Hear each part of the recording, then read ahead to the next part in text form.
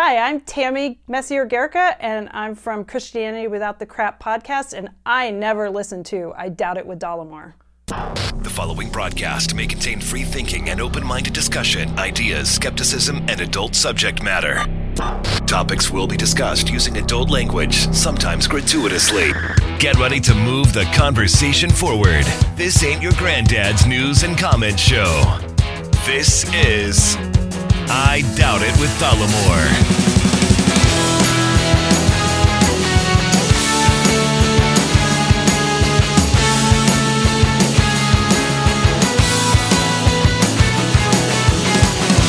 All right, everybody, welcome to the show. Thank you for joining us, episode 491 of I Doubt It with Dollamore. I am your host, Jesse Dollamore, and today I'm joined by the lovely, the talented, the dog-owning, Brittany Page. Bulldog. Popeye.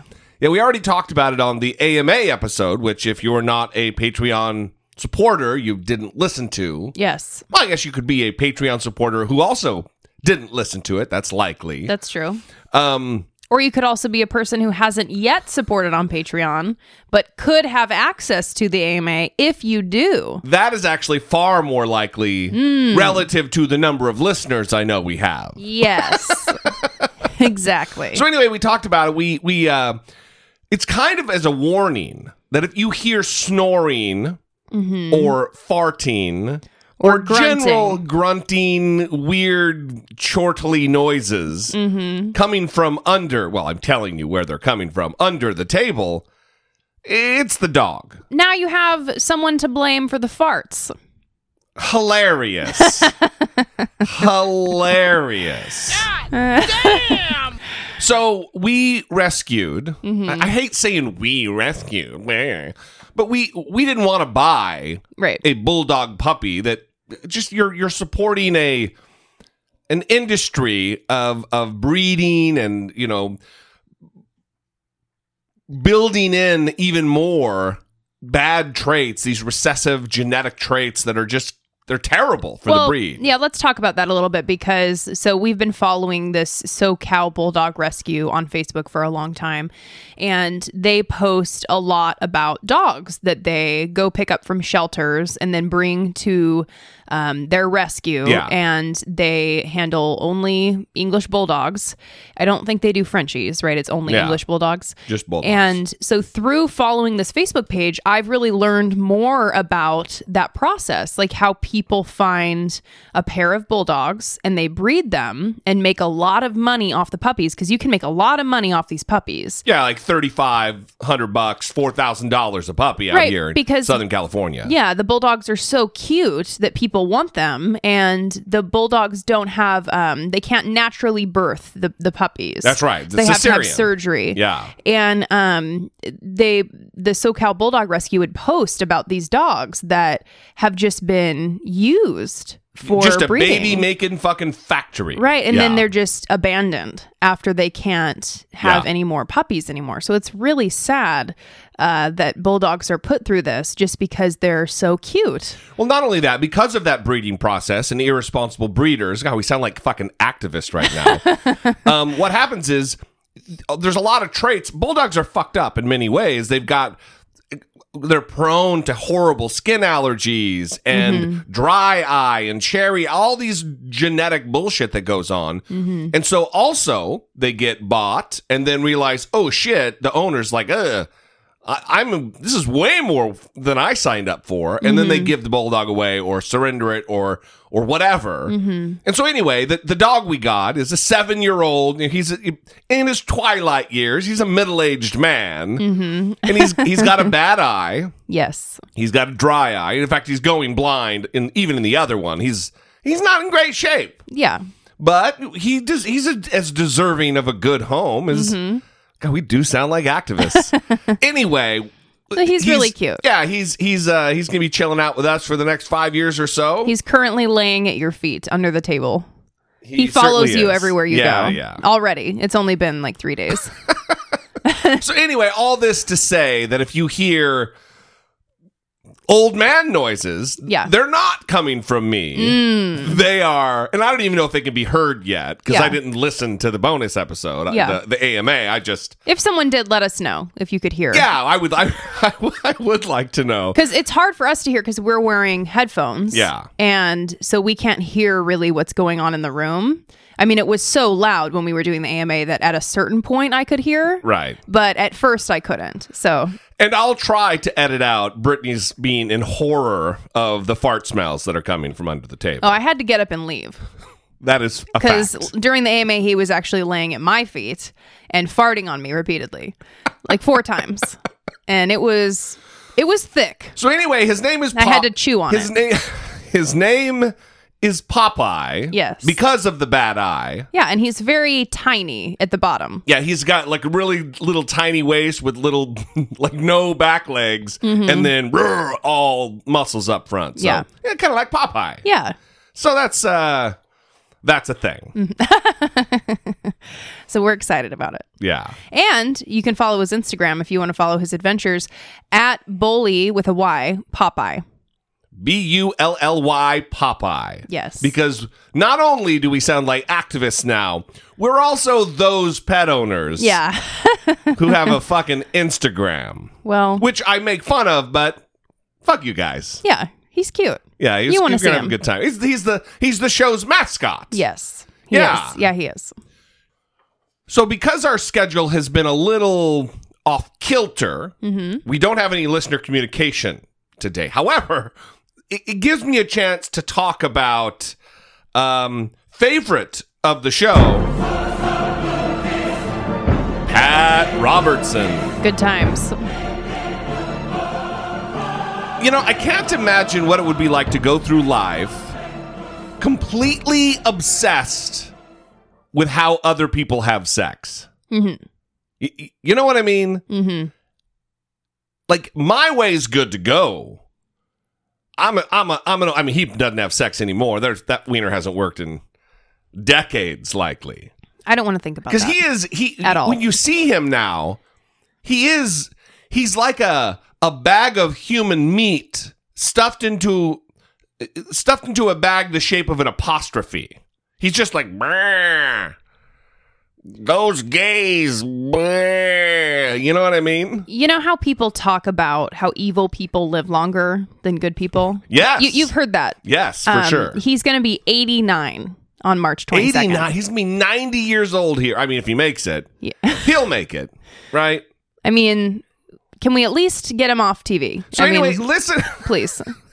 Well, when you own the TV network, For the love of God. when you own the television network you're on, it's kind of hard to kick him off. Yeah, that's true. It's like if Rupert Murdoch wanted his own fucking show, he'd have his own show. Well, quick side note, we live in Orange County, and in Orange County there used to be TBN, Yeah. Trinity Broadcasting Network. is right. And it was like this giant ornate castle looking Mm-hmm. building, very weird and out of place. It was like right across from South Coast Plaza, which is the giant fancy mall here, and it would always be adorned with lights, and it was this yeah, and during Christmas time, it's even more obscene. yeah, and it's closed down now. Every time we drive past it, Yeah, there's there's several lawsuits. They got sued for a bunch of shit. Yeah, so Yeah. I'm kind of wondering. What are they going to do with that place? Is a princess going to move in there? What the fuck are they going to do? The building is massive. That is a giant area. And it's also ornate and ostentatious, like nothing. It's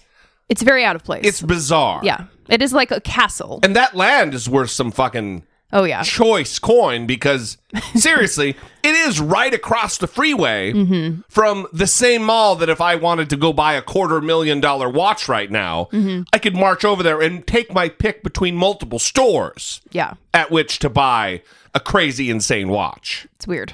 I hope that they fill it with ramen and pho restaurants. The TBN or the mall? Because that would The be great TBN. in the mall. TBN or the mall, whichever. Just more restaurants. It'll be a pho ramen complex. You know what they should do is a Costco should go there. And they should not change anything about the building. Just slap a Costco logo on there. Yeah. That would be great. Very fitting Yeah. for American Christianity. Mm-hmm. Maybe they would clean those patio tables at the hot dog counter. That's never going to happen. Oh, okay. Anyway, back to Pat Robertson. We do have a clip here. Sorry about that. There's really no setup that needs to be made. It's like just about any other clip that gets pulled from Pat Robertson, him being a hateful dick. Remember, he's the same guy who says that the gays in San Francisco, they wear a ring with a hook on it so they can give you the stuff. They can catch you with the ring and cut you to give you the stuff, meaning AIDS. Everybody, remember that. This same guy. Yeah. So with the TV show. Some people just don't change, Brittany. He's not taking in new information. He's almost 90. Should I get to the clip, or are we going to continue to delay? Let's do it. The incredible thing about the homosexuals is they are willing to destroy lives and destroy the whole fabric of society so long as they and their weird way of doing sex is legitimized. That's what they want, and they will to take away everything. They'll destroy marriage. They'll destroy families. They'll destroy in this case, the foster children. They're willing to tear down the entire edifice in order to have the majority of people recognize the way they do sex. That's what it amounts to. And 1%, ladies and gentlemen, get it, 1% of the country, from what we understand, are lesbian, 2% are homosexuals. And that is all. And yet that 2% and 1% are taking charge of the rest of us because they're so vocal and so authoritative, and they apparently dominate these legislative bodies. I think if Christians begin to speak out and insist that if some politician goes along with the gay agenda, that they're going to be voted out of office. And once they get that message, they'll start saying, well, we want to listen to the majority of the people in our society. Until they do, that small minority is going to be dominating everything we do in every aspect of our lives. Mark my word, it's going to happen. Real freaking naughty. Wow. Weird way of doing sex. So we No need to fact check, but yeah, it just gets 1 exhausting. to 2% of the population being gay is just that's not it. I've heard numbers anywhere from 6 to 12%. So it probably falls somewhere in the middle there. 10 or so percent. Yeah, it's he's also acting like. So, first of all, I don't know what he's really referring to, right? I don't know which sex act he's really referring to. You don't think gays are tearing down the fabric of society? I don't. They're destroying the fabric of society. The fabric of society is fine. Well, except for Donald Trump. But if he's referring to, let's say he's referring to anal sex. Okay, let's say that's... I'm assuming. Yeah, let's say that's... Weird way of doing sex. Okay, let's say that's what he's referring to.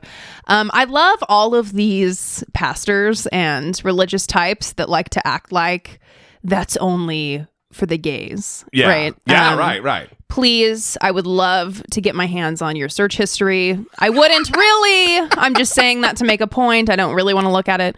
But we talked about this survey one time that 538 covered, and it was from the National Survey of Sexual Health and Behavior.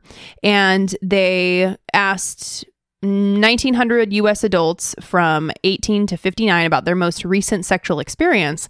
And it really, this article focused on orgasm and what percentage of men and women orgasmed based on which type of sexual act and how many sexual acts they were engaged in.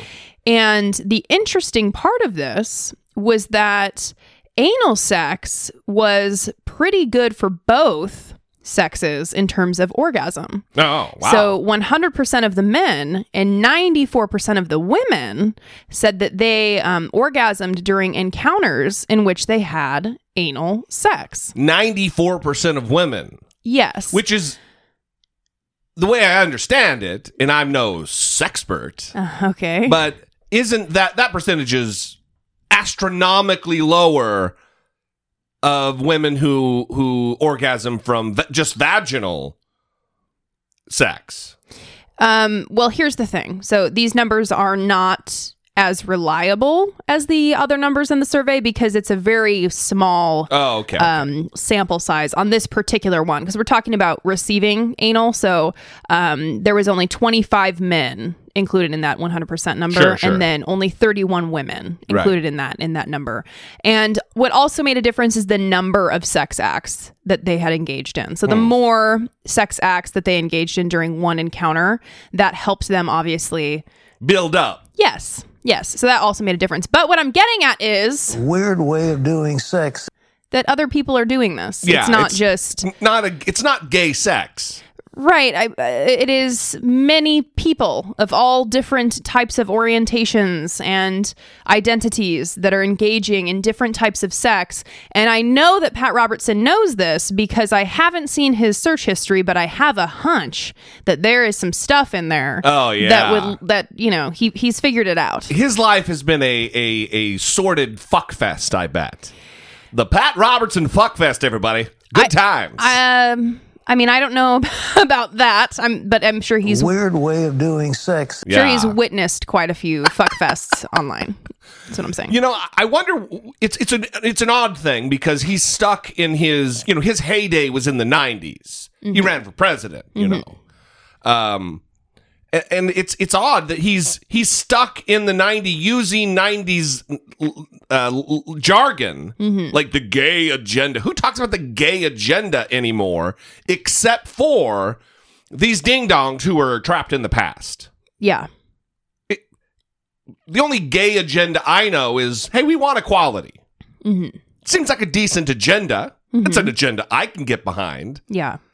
Just go the fuck away. And if that means dying, then fucking get on it. Do your thing, son. What's weird is people still write and ask him questions for advice. Yeah. Which, I would want to ask a smart person who has spent their life studying and reading and trying to evolve on issues. Studying and reading more than just one book. Yeah, yes, researching and not trying to adhere to a belief system, but being open to your belief system changing based on new things that you may come across. Yeah. It's not that hard. The odd thing about that segment where the woman reads the questions and then he answers them. Is he can't read? No, well, no, that might be true. But what strikes me is that as years have gone on, she even gets a little cringed by his answers, where she's like,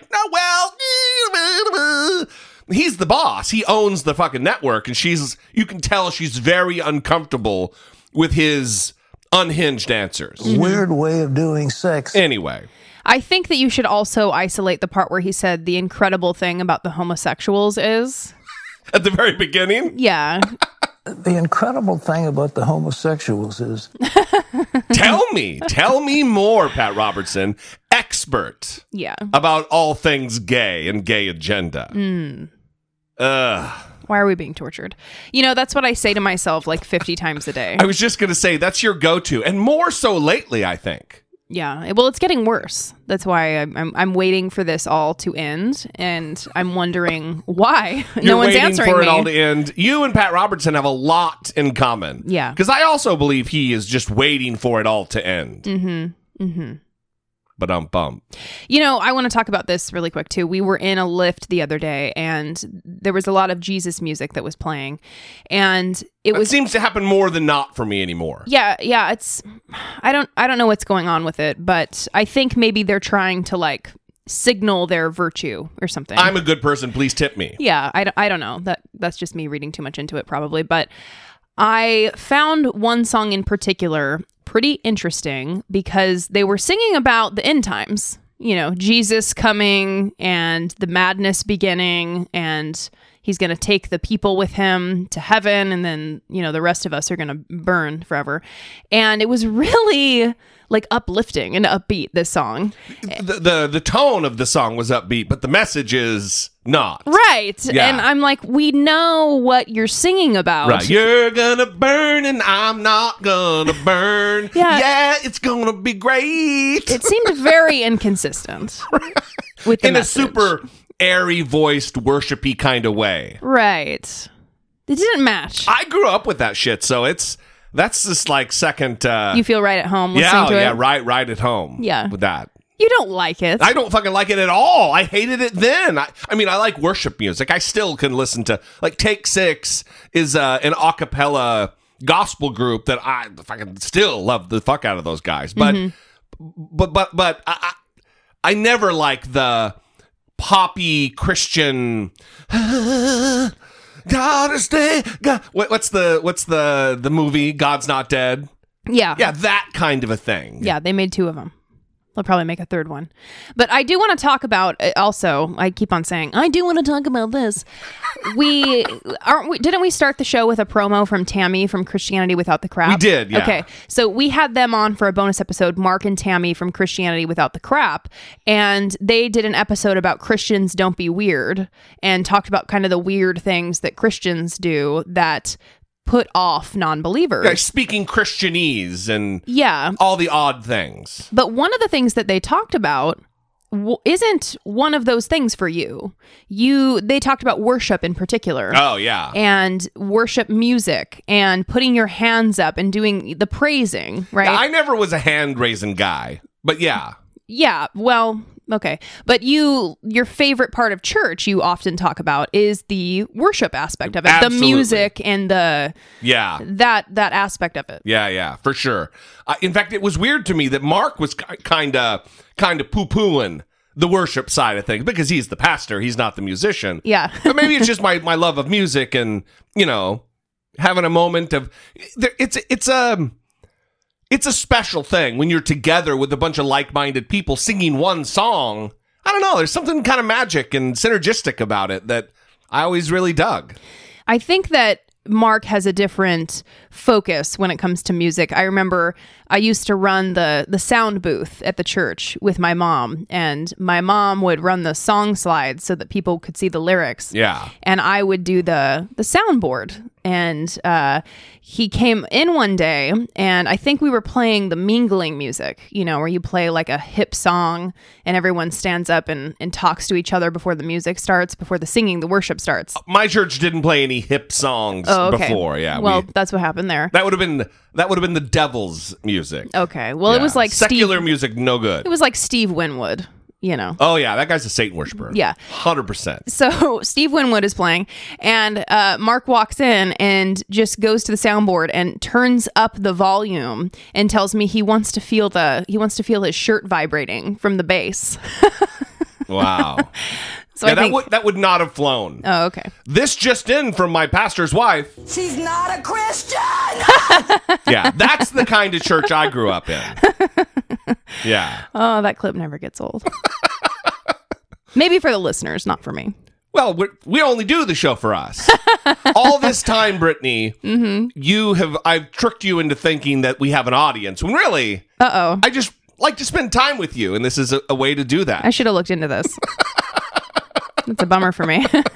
Support for I Doubt It with Dollamore comes from generous, engaged, intelligent, and good-looking listeners like you by way of Patreon. Your support on Patreon for as little as $1 a month helps keep the show going and move the conversation forward one podcast at a time. If you would like to join the ever-growing family of supporters, please visit patreon.com/I Doubt It with Dollamore. We do not have any new Patreon supporters to announce today, but we would like to say thank you to... Wow. I did not play that, you guys. We would like to say thank you to our very loyal and loving Patreon supporters who help us do what we do and keep the lights on around here.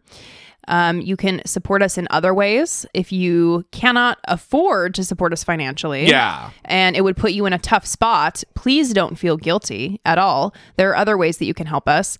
And first and foremost being like the episodes on the Facebook page. Yes. That is a huge way because the Facebook algorithm is really a problem. Doesn't put links into people's feeds. It's very annoying.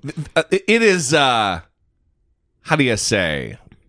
Facebook. I mean, they're dicks. It's a dick move. Yeah. That's prick shit, bro. That's prick shit. And then also... Because they love native links. Anything within Facebook, they'll promote all fucking day long. Right. But not You have a dollamore.com link in there? Yeah, fuck you. That shit's not getting seen. And then also, you can rate and review us on iTunes, but remember, do not use profanity because it will not go through. So that is definitely one way. But hey, if you can afford it, if you can, and you value what we do, we make you laugh. We inform you of something that you didn't know. We talk about something that was surprising to you that you can then use as a factoid at the dinner table with your family and offend everybody and get everybody all riled up. Well, then you should support us. Yeah, listen, I'm not the funniest guy in the world. Maybe the second or third. All right. But I certainly provide $2 worth of jokes a month.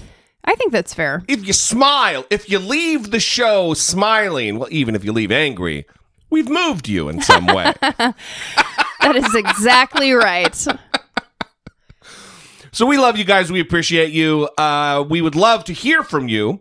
657-464-7609. That is the number you can call. Leave a fewer than 3-minute voicemail to sound off. Help us move the conversation forward. You can also email your voice memos from your smartphone to idoubt.dollamore.com.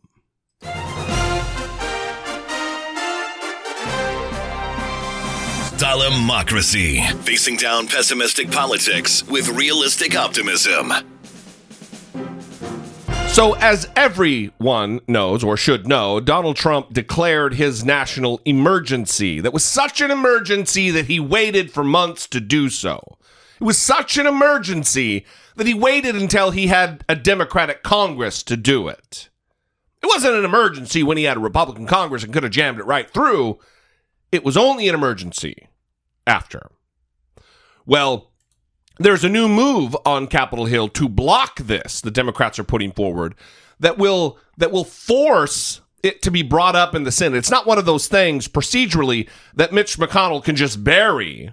He's required to bring it to a vote, and that is what's happening. Like right now, that's happening. This morning, the president is also digging in on his national emergency declaration to get that money for a border wall, telling Republican lawmakers not to be weak on border security. That's one of his tweets this morning. This is just a day, of course, before the House votes on whether to block that emergency declaration. Meanwhile, 58 former national security officials, both Republicans and Democrats, we should note, are releasing a joint statement this morning slamming that declaration. Joining us now, Alex Marquardt, CNN senior national correspondent with more. Alex, it's quite a list here. It is a bipartisan list, and their words are pretty damning.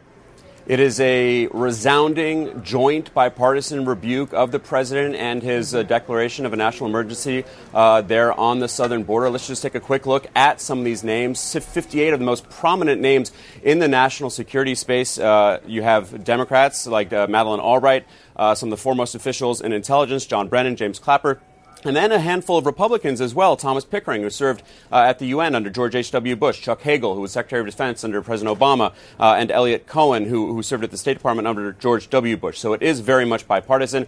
And in this 11-page statement, these 58 officials could not be clearer. Let me read just part of this statement. They write, "Under no plausible assessment of the evidence is there a national emergency today that entitles the president to tap into funds appropriated for other purposes to build a wall at the southern border." Now, this letter is designed to support other efforts to block the president's declaration of national emergency. You have 16 states that have filed lawsuits. The ACLU is suing. But Poppy and Jim, as you mentioned, the biggest one is the House taking up this resolution in a vote tomorrow that would be designed to block the president's declaration of a national emergency. Of course, the Democrats do control the House. The big question, and this is coming from White House officials themselves, is not whether that resolution passes. It's by what margin. The president has said that he would veto it, but it would be a very strong message sent by Democrats. Nancy Pelosi, of course, the Speaker of the House, has called the president's actions lawless.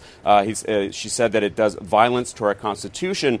And the underlying fear here by these 58 officials is that in declaring this national emergency, that when, in fact, in their view, there is an actual national emergency, that it would take away from the measures and the actions that go into effect when a national emergency is declared.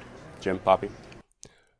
So, again, this is, I don't even know why we're talking about this, because the Trump administration has created an odd setup where they are immune from the criticism of members from outside of politics who are members of their own party. Like this group that is condemning might be a strong word, but this group that is opposing this move to do a national emergency, it's a bipartisan group of Republicans and Democrats, but a lot of Republicans. National security, former national security experts, officials, not just experts, people who've done the job. And Republicans in Congress they don't fucking care, because it's become the norm to ignore the system, to ignore the experts in the field, because they've bent the knee to Donald Trump. They'll do whatever for fear that he'll turn on them and in turn turn his MAGA morons against them. Well, something we haven't talked about is Mark Kelly, the astronaut who is running for Martha McSally's Senate seat in Arizona. Which is John McCain's Senate seat. Right. Yeah. And his ad is great. I cried while watching it. It was very moving. Remember, he is married to Gabby Giffords. That's right. Who is the former congresswoman in Arizona that was shot at a public event. Yeah. By, I forgot which one. Jared Lee Loughner. Okay. There's been so many. It's Yeah. hard to keep track of them. But Martha McSally is someone who definitely needs to go, because she tweeted and she supported the spending measure that gave $22.5 billion for border security. Come on. And she supports Donald Trump's goals. Let me clarify what I just said. Come on, not come on against border security, but in the Trump age, border security means wall. Mm-hmm. And which is just a colossal waste of money. We need border security. Of course we need border security, but that means technology, that means manpower. That does not mean a horrific eyesore of a wall that can be bested by a fucking ladder or a shovel. Yeah. Anyway, continue. Well, but we need to remember that the illegal boarding crossings are down. Yes. Did I say illegal boarding crossing? Illegal border crossings are down year after year for about the past 10 years. And people are not attempting to get away from Border Patrol, but actually surrendering themselves to the border and claiming that they have a credible fear. That's right. Of returning to their country, and they would like to claim asylum. So, you know, the drugs that are coming through ports of entry, not, you know, through the border illegally. Which is another point that Donald Trump is flagrantly lying about. He's flipping the number, because 90% of the drugs come in through a legal port of entry, whether it be an illegal border crossing or through the ports, through shipping channels. And he's saying the exact opposite. Right. And you have to be careful, because I've seen headlines from like Hannity and Fox News that will talk about however many pounds of marijuana were seized at the border. And when you actually read that story, it was at a port of entry. Right. It wasn't that the Border Patrol found someone illegally crossing the border and just so happened to have all of these drugs. Yeah. So you have to kind of read the article, not just look at the headline, which so often doesn't happen. And that behavior is also not rewarded on social media, because you're more likely to get the likes and the retweets with just a catchy headline, which is really unfortunate. Yeah, and even reputable media outlets like The Hill the other day tweeted about Maya Rudolph. Mm-hmm. Like attacking Donald Trump. Yeah. Oh, she attacked Donald Trump and that the Mexico's not paying for the wall. It's like, one, not fucking news that a comedian said something funny at the Oscars. Yeah, get the fuck out of here. Also, it wasn't an attack. It was an offhanded comment. It was a one-off line. Right. She didn't go on some diatribe about Donald Trump. Yeah. But they get clicks. They get, retweet. Yeah. Unfortunate. Dumb. Mm-hmm. So let's get into Donald Trump's wild week ahead. And really, there's two things that are happening. One, he is in Vietnam right now. Mm-hmm. He has touched down and tweeted the announcement. I'm here in fucking Vietnam to meet my good buddy. We're in love, because he sent me love letters. And no. We're in love. I mean, he trusts him. Wasn't it a weird thing when he did the we're in love thing? I think we talked about it on the show months ago. Of course it's weird. Everything he does is weird. Because he doubled, like everybody laughed, like, oh, ha, ha, ha. He goes, no. We're in love. It was weird. Oh my God. He didn't like, no, I don't mean like in love. He just like, yeah, we're in love. He sent me beautiful letters. Yeah. Like he's the lady waiting at home while her husband's off at combat, and listen, like Jesse, he's a Civil War bride or something. Jesse, my dearest Darlene, you just don't get it. You are not a master negotiator. I am not. There's something happening here behind the scenes. Weird way of doing sex. And maybe that, I don't know, but you don't know what's happening. I don't know. You don't know. But let's let Pamela Brown from CNN try to explain it. President Trump on his way to Vietnam for his second summit with Kim Jong-un, after starting the day touting how close he is with the North Korean dictator. I have a very, very good relationship with Kim Jong-un. Very, very good. We have a special feeling, and I think it's going to lead to something very good. In a meeting with the country's governors, the president laid out the U.S.'s goal that North Korea get rid of its nuclear weapons without defining exactly what that looks like. I think we'll have a very tremendous summit. We want denuclearization. Well, thank you very much, everybody. While also appearing to tamp down expectations. I'm not in a rush. I don't want to rush anybody. I just don't want testing. As long as there's no testing, we're happy. A far cry from his position following the first summit last June. It will be a total denuclearization, which is already starting. The president had gone even further in a tweet saying, quote, there is no longer a nuclear threat from North Korea. But Secretary of State Mike Pompeo told Jake on State of the Union that's just not true. Do you think North Korea remains a nuclear threat? Yes.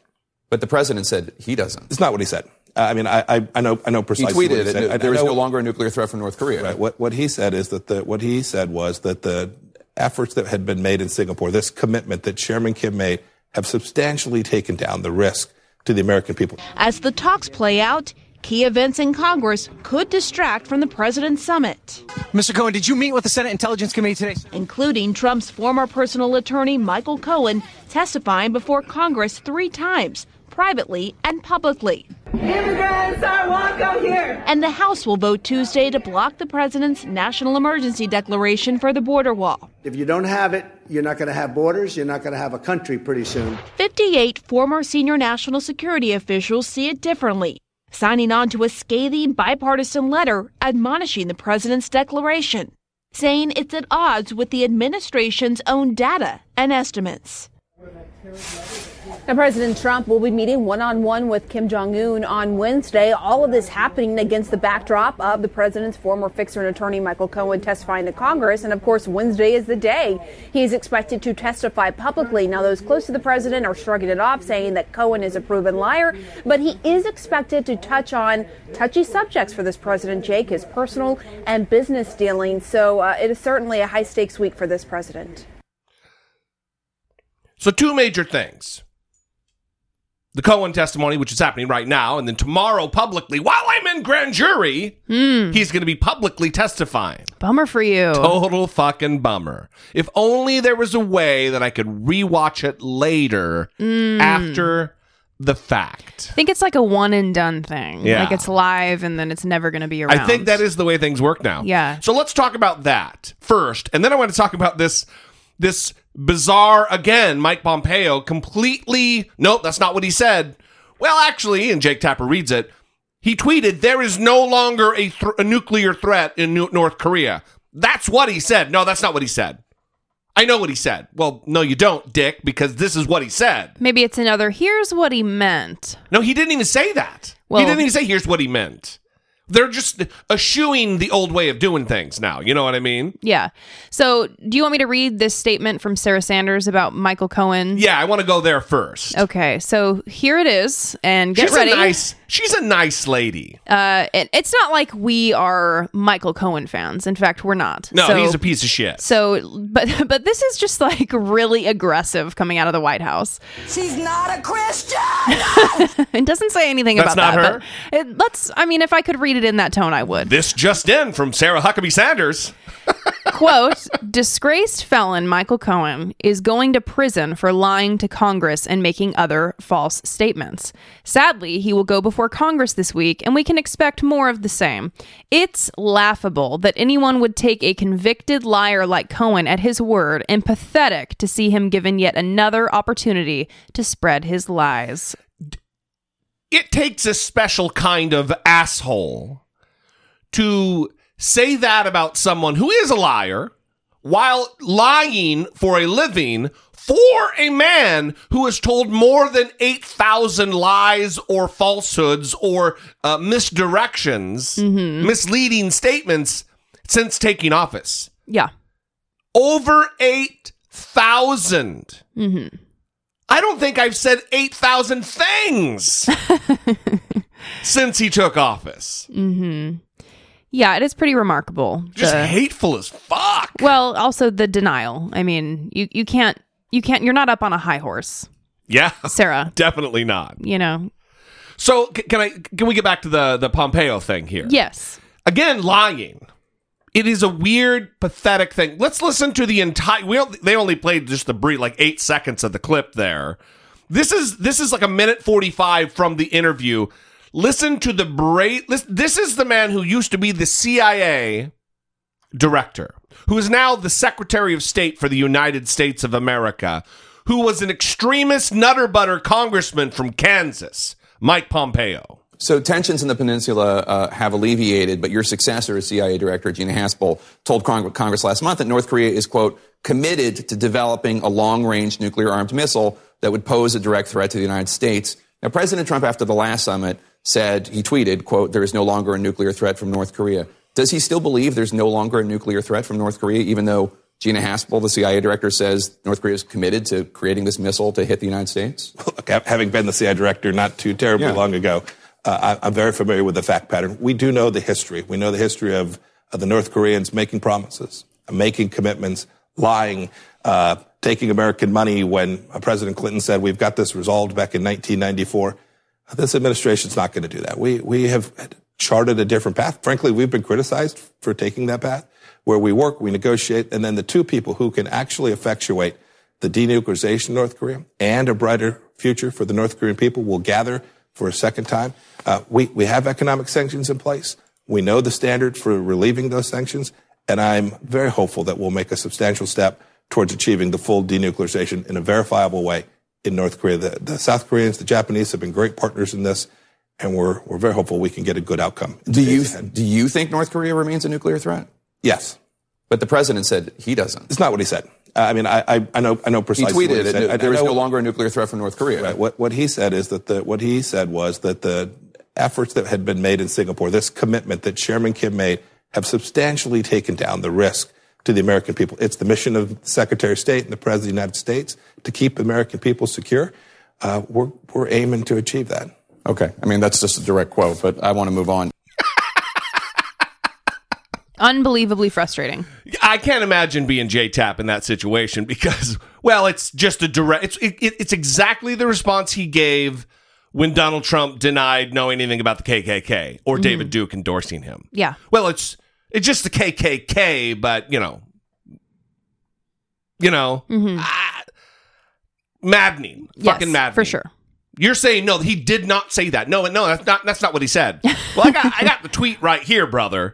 There is no longer a nuclear threat in North Korea. No. Sorry, dude. He didn't say that. I know what he said. Well, no, you don't, you fucking piece of shit. Wow. That came out of nowhere. No, it didn't. I think that it didn't come out of nowhere. You're feeling really fired up right now. But again, this going back to the Michael Cohen thing. So, yes, Michael Cohen is a liar.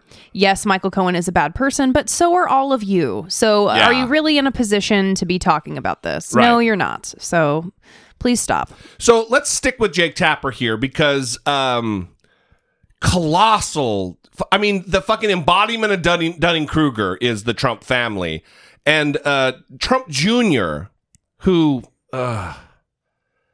if there ever was a such thing as a punchable fucking face, his shoulderless ass is holding up the face that needs to be punched. And he went on Fox and Friends, shocker, because he doesn't do... When has he ever done a hard-hitting interview since Donald Trump took office? He relegates himself to easy softball interviews where he's not going to be challenged. Well, and the interesting thing about Fox and Friends is Steve Doocy has not been there. And in Steve Doocy's place has been Pete Hegseth. Oh, God. You know, the guy who doesn't wash his hands. That one. Yeah, it's been so busy, we never got to that. We never even talked about that thing. But he also claimed he was joking, so... I watched the clip. You don't think it was a joke? Yeah, it was one of those situations where he said it. Mm-hmm. They reacted as though it was a joke, but unless he's just the perfect straight man who just tells a joke and then, no, I'm being totally serious. The interesting thing about it, too, is didn't he preface it by saying my New Year's resolution this year is to say more things on TV that I wouldn't normally feel comfortable saying? Yeah, I want to say more stuff on TV that I would say in my regular life. Yeah, I don't wash my hands. And I haven't for 10 years. I can't see germs, so they're not there. Yeah, they don't exist because I can't see them. Anyway, we're off track because that guy's a fucking dickbag. But he's going to be in the clip. He's going to be in the clip. Mm-hmm. A rather bold assertion today from the president's oldest son, Donald Trump Jr. Listen to him downplay connections to people already implicated in Special Counsel Robert Mueller's Russia investigation. I've been hearing this for 2 years, where everyone's going to jail. Meanwhile, they haven't actually found anything as it relates to this. What they did was they put incredible pressure on regular guys that couldn't afford $1 million in legal fees and got them to slip up and say something incorrectly. You know, they pretended they were their friends. They got them, and that's all that happened. There are no actual crimes. Crimes. The truth is, Mueller has filed 199 criminal counts. He's charged 37 people and companies. He's sent 4 people to prison already. Those regular guys Donald Trump Jr. was mentioning include guilty pleas from his father's former personal attorney and fixer Michael Cohen, his father's former campaign chair Paul Manafort, former National Security Advisor Michael Flynn, former Trump campaign official Rick Gates, former campaign advisor George Papadopoulos, just a bunch of regular guys. As for Don Jr.'s assertion, Mueller's team found no actual crimes. Well, lying to Congress is a crime. Lying to the FBI is a crime. Witness tampering is a crime. Violating campaign finance laws is a crime. Criminal conspiracy to defraud the United States by interfering in the U.S. election, which Mueller is charging several Russians with having done, that's definitely a crime. Conspiracy to commit wired fraud, that's a crime. Bank fraud, that's a crime. That's just some of them, and as far as we know, Mueller's not even done. Let's bring in CNN political correspondent Sarah Murray, along with CNN Justice reporter Laura Jarrett. So, Laura, let me start with you. There's no actual evidence in terms of that Trump Tower meeting that Donald Trump Jr. helped set up. There's no actual evidence that a crime was committed there, although it was set up to get dirt on Hillary Clinton. But the president's former aide, Steve Bannon, called that meeting treasonous, and it does at the very least suggest a certain willingness to commit conspiracy, although not an actual crime. Well, and remember, the purpose of that meeting wasn't just to try to dig up dirt on Clinton, but it was also about potentially easing sanctions under the Magnitsky Act. And so it was trying to cajole Trump Jr.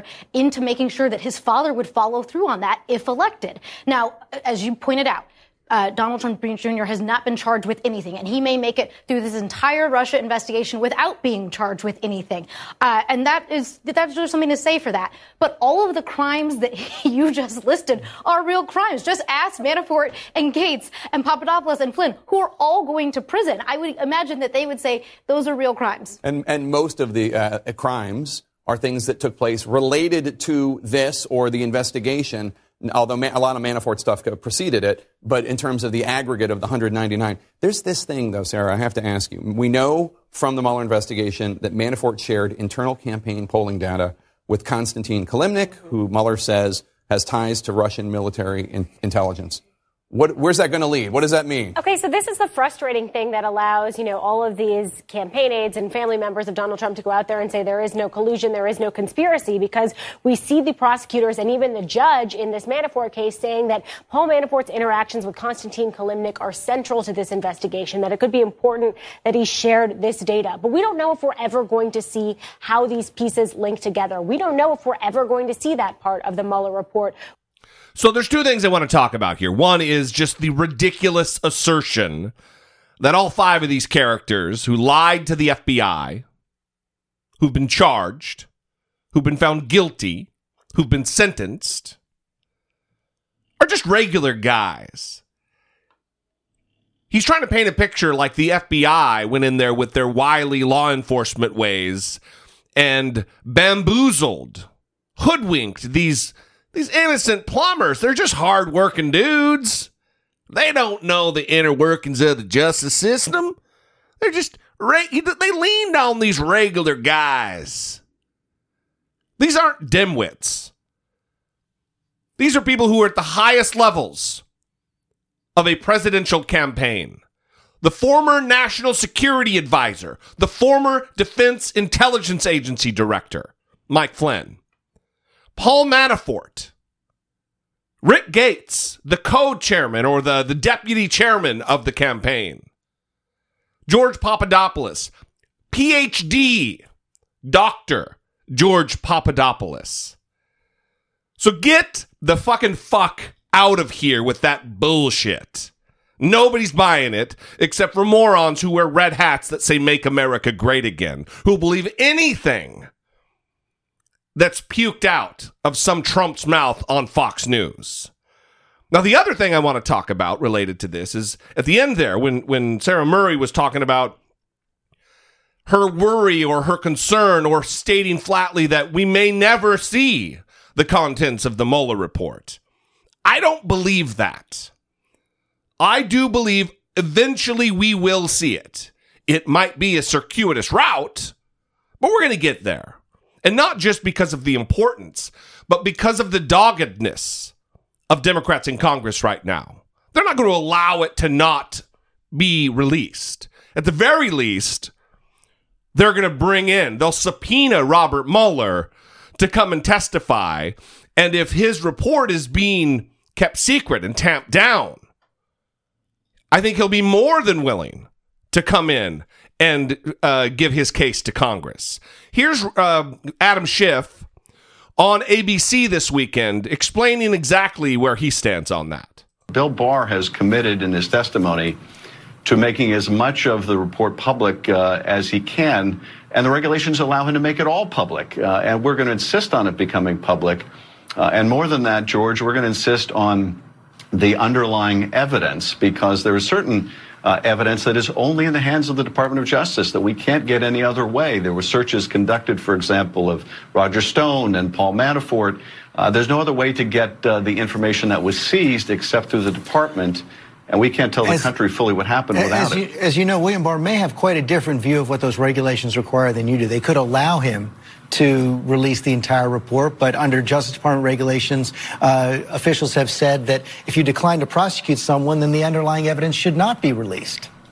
But George, the department has violated that policy repeatedly and extendedly, to a great extent over the last 2 years. And in fact, I've had this conversation with Rod Rosenstein and others on down at the Justice Department as they turned over thousands and thousands of pages of discovery in the Clinton email investigation, and there was no indictment in that investigation, that this was a new precedent they were setting, and they were going to have to live by this precedent, whether it was a Congress controlled by the Democrats or Republicans. So they're going to have to abide by that. And I think also, quite separate and apart from the precedent they've already set, is the intense public need to know here, which I think overrides any other consideration. You say the Justice Department is going to have to live by that precedent, but what if they don't? What if they simply say, no, we're not going to release the underlying evidence? What options do you have? Well, we will obviously subpoena the report. We will bring Bob Mueller in to testify before Congress. We will take it to court if necessary. And in the end, I think the department understands they're going to have to make this public. I think Barr will ultimately understand that as well. We will see about that. But it's ridiculous to assert that because of the Department of Justice policy that you can't indict a sitting president, that because you decline to prosecute, the report shouldn't be released. However, the only reason you're declining to prosecute is because of Department of Justice policy that you can't indict a sitting president. So we can't release it because we're not prosecuting, we're not indicting. Oh, but we can't indict, so you can't release. That's a cycle of stupidity that we would be caught in. And listen, I do believe that Adam Schiff is a political actor in this. I don't take everything he says at face value because he is. He has an agenda. Now, the agenda happens to line up with mine, but I'm not going to take every argument he makes at face value. However, I believe that he will not, they are going to be relentless about this. And it's his relentlessness that makes me feel comfortable that eventually we're going to see what's going on. Maybe not all of it, because there's going to be redacted portions, because part of this has also been a counterintelligence investigation. Right. But I think we're going to get a good cross-section of what the fuck went on. Do you think that this is your optimism speaking? The optimism that we talk about that is always contained within the Jesse D? Maybe. But I don't think so.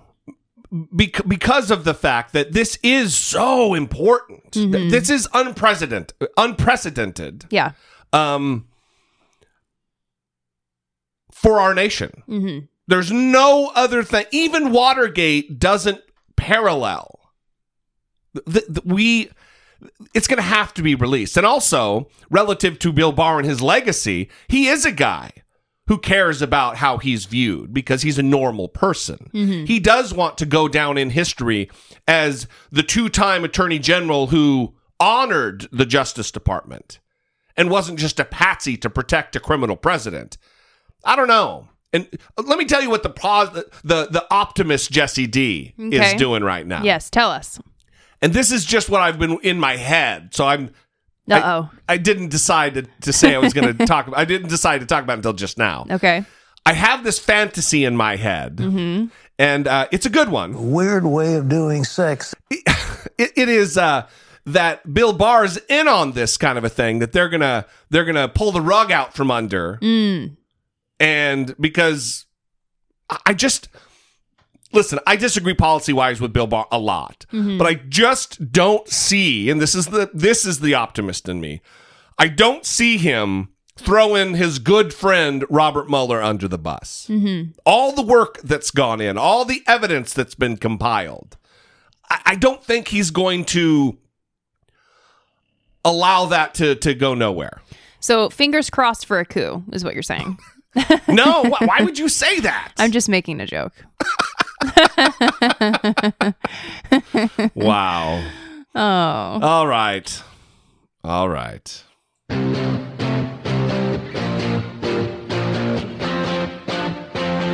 Taking care of biz.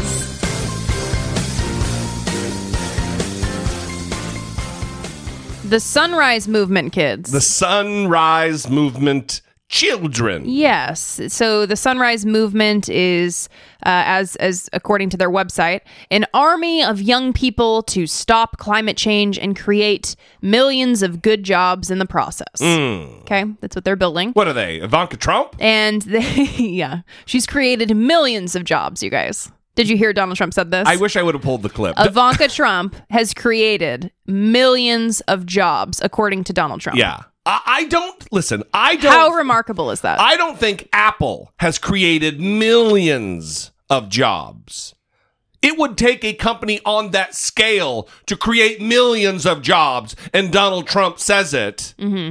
Again, like it's fucking fact. Again, say it with me. Why are we being tortured? Anyway, back to the Sunrise kids. The Sunrise Movement. The Sunrise children, they confronted Senator Dianne Feinstein, who is our senator, the senator here in California, who was just reelected, who I did not vote for. Either did I. And these children came into the office. They were with adults, and they confronted her about supporting the Green New Deal.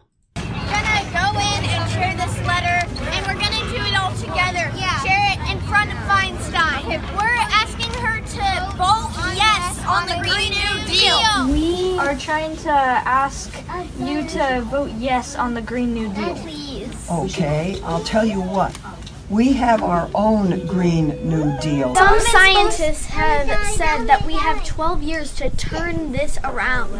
Well, it's not going to get turned around in 10 years. What we can do, Senator, if is this doesn't get put turned around ourselves- in 10 years, you're looking at the faces of the people who are going to be living with these consequences. The government is supposed to be for the people and by the people and all You know for the what's people. interesting about this group is I've been doing this for 30 years.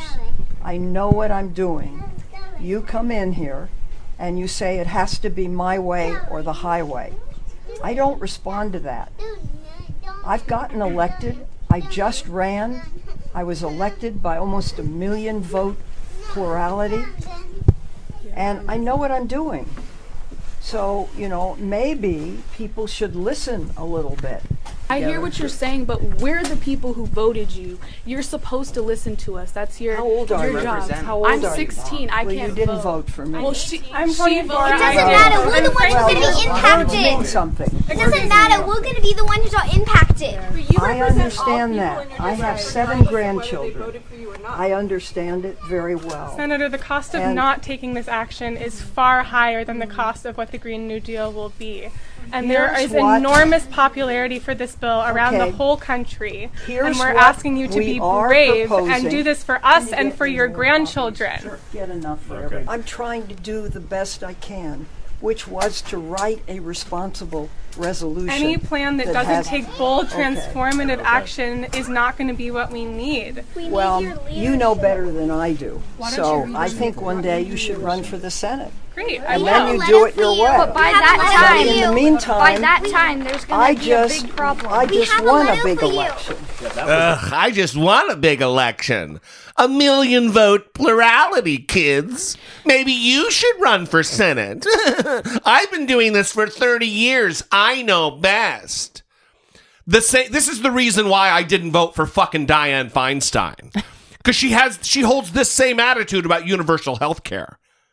What sets her apart from Mitch McConnell if this is her standpoint? Fuck her. Why is she not asshole of today? Well, we wanted to take a more positive approach and give the kids taking care of biz, but it was difficult to remain positive for some people in the room.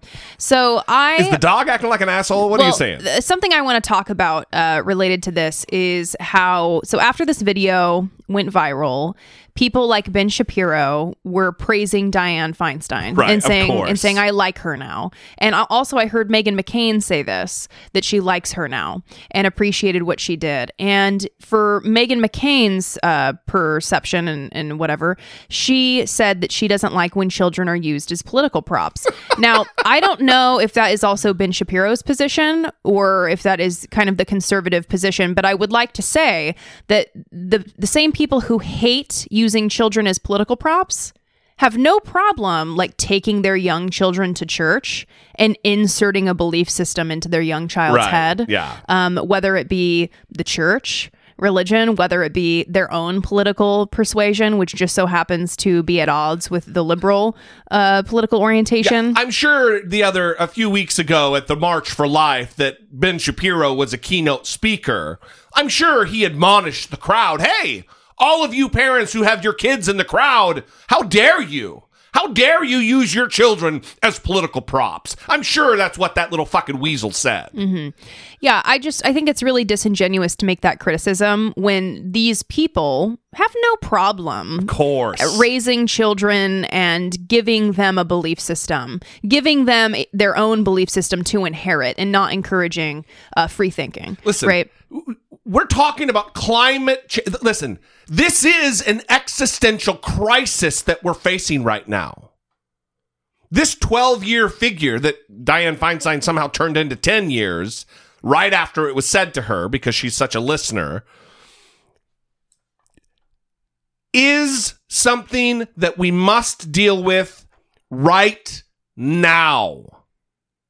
The polar ice caps are melting at alarming rates. They're finding pockets underneath that are indicating that it has actually melted more than they thought. The evidence is secure. It is rock solid. Well, and I want to talk about this recent report that came in the journal Nature Climate Change.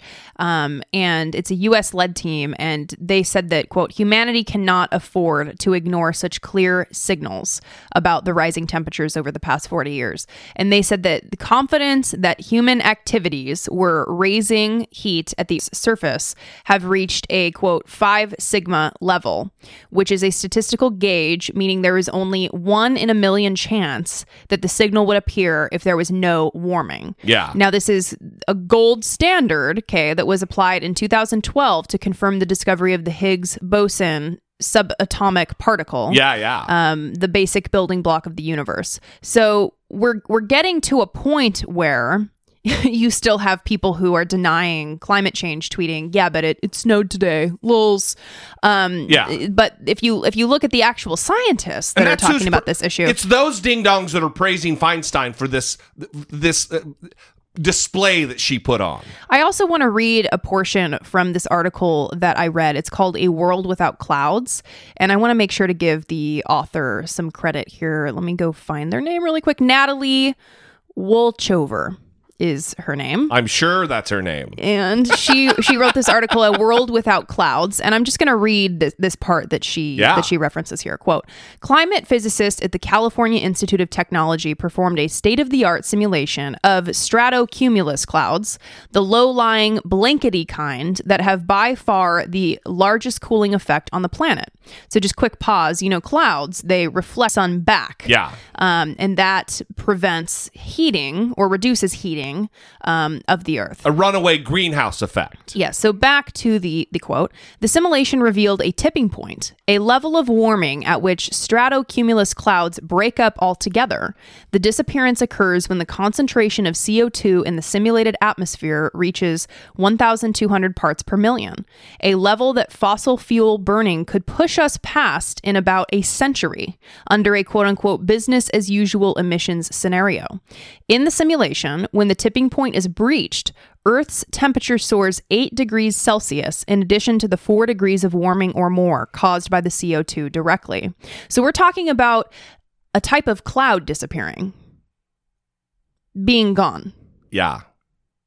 And no longer reflecting that heat and the Earth warming. So tell me more, Dianne Feinstein, about how I don't respond to that.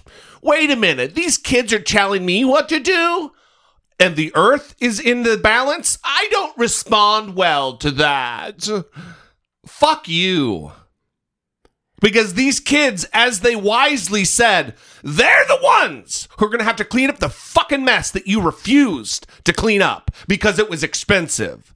Because coal. Because you need political donors. Well, and it gets really frustrating because liberals like to paint themselves as the logic, reasonable party, pro-science, right? Yeah. But this was very dismissive and shitty.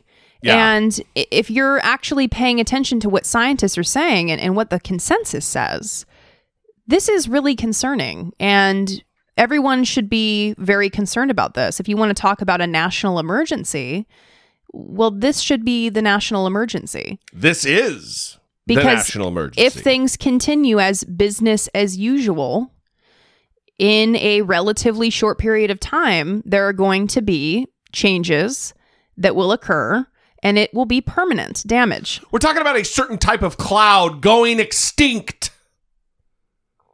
Come on.